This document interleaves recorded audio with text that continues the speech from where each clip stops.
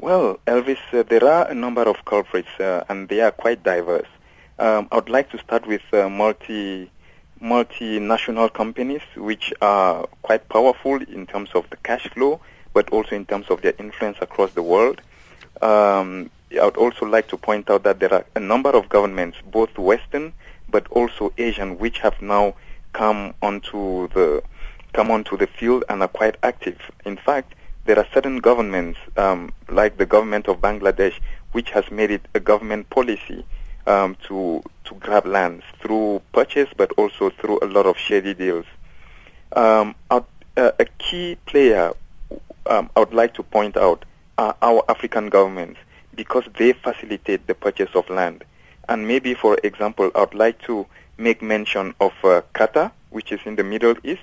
It is a country that is only about 11,437 square meters.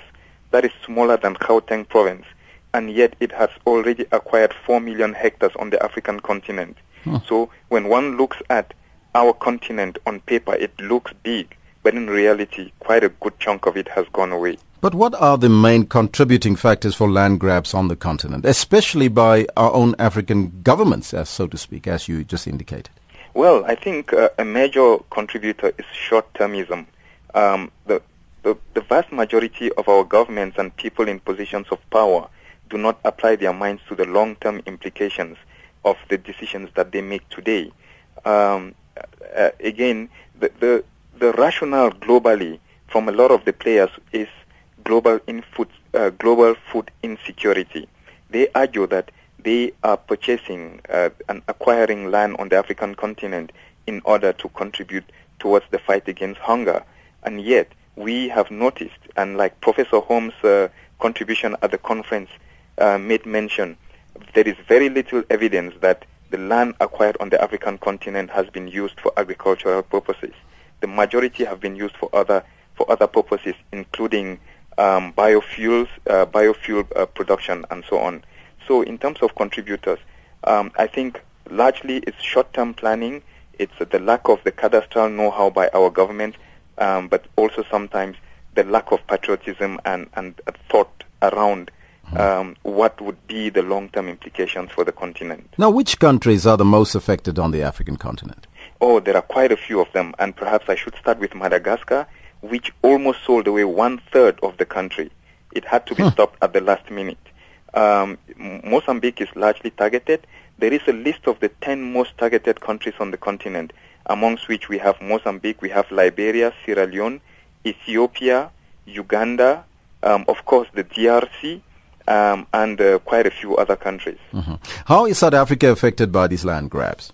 Well, largely South Africa happens to be a recipient in lots of ways, and I would say a window through which many of these transactions are made. South Africa prides itself as the window to the African continent, so many of these transnational companies tend to operate from South Africa or through South Africa.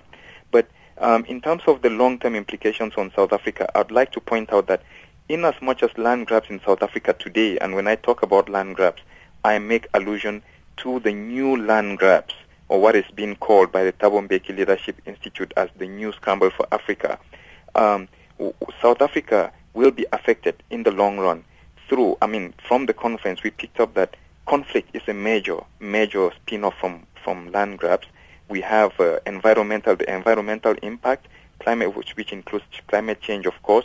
There are also, of course, there is hunger, displacement of population, and as a result, South Africa should expect to receive more and more influx of immigrants, refugees, asylum seekers, and people who have been displaced as a result of this acquisition of their land by multinationals and foreign governments. Are there some initiatives that are underway to ensure, though, that these land grabs are halted? Unfortunately, on the African continent, we do not recall a single African head of state who has taken up land grab as an issue of concern. While there have been discussions here and there by certain institutions, be they academic or research, very little has been done across the African continent to address land grabs. Interestingly, Europe and the Americas have actually taken up land grabs far more as an issue of concern, far more than the African continent. and yet 60% of the land that's been grabbed globally belongs to Africa. So in terms of initiatives, there has been some effort here and there, but generally there hasn't been any major move to address this. Reason why we decided to put together the first Africa Conference Against Land Grabs. Now, Mr. Atam, what is then the best land system that would suit Africa as a continent? Well, I'm not very sure if there is one single system that would work. When we organized the South Africa Dialogue on Land Grabs in June, we invited we invited a number of key players, including the Royal Bafokeng, because we think in spite of its weaknesses, it happens to be a system which is inclusive.